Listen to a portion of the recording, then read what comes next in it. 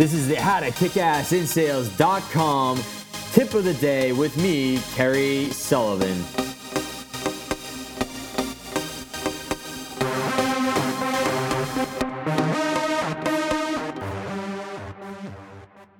So I'm reading a negotiation book right now by a guy named Deepak Malhotra, and he talks about how the negotiations between the NFL Players Union and the NFL owners went in the last lockout that they had. And what happened was they were disagreeing on the profit sharing, right? And so what the owners did in order to get this done is they broke down the profit sharing into three different groups. So they had one group that came from game day sales, and then they had one group of profits that came from television sales, and then the third profit group, I think, came from all the other merchandise that they sell during the year or whatever it may be.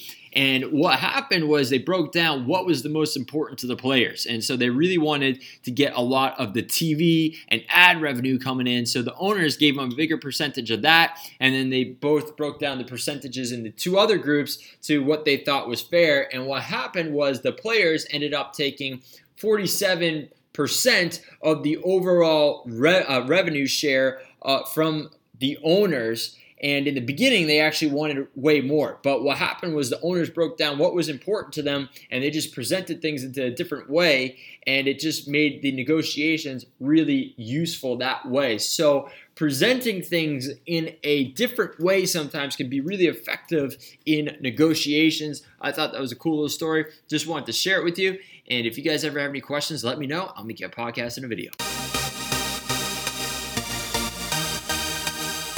We'll be right back.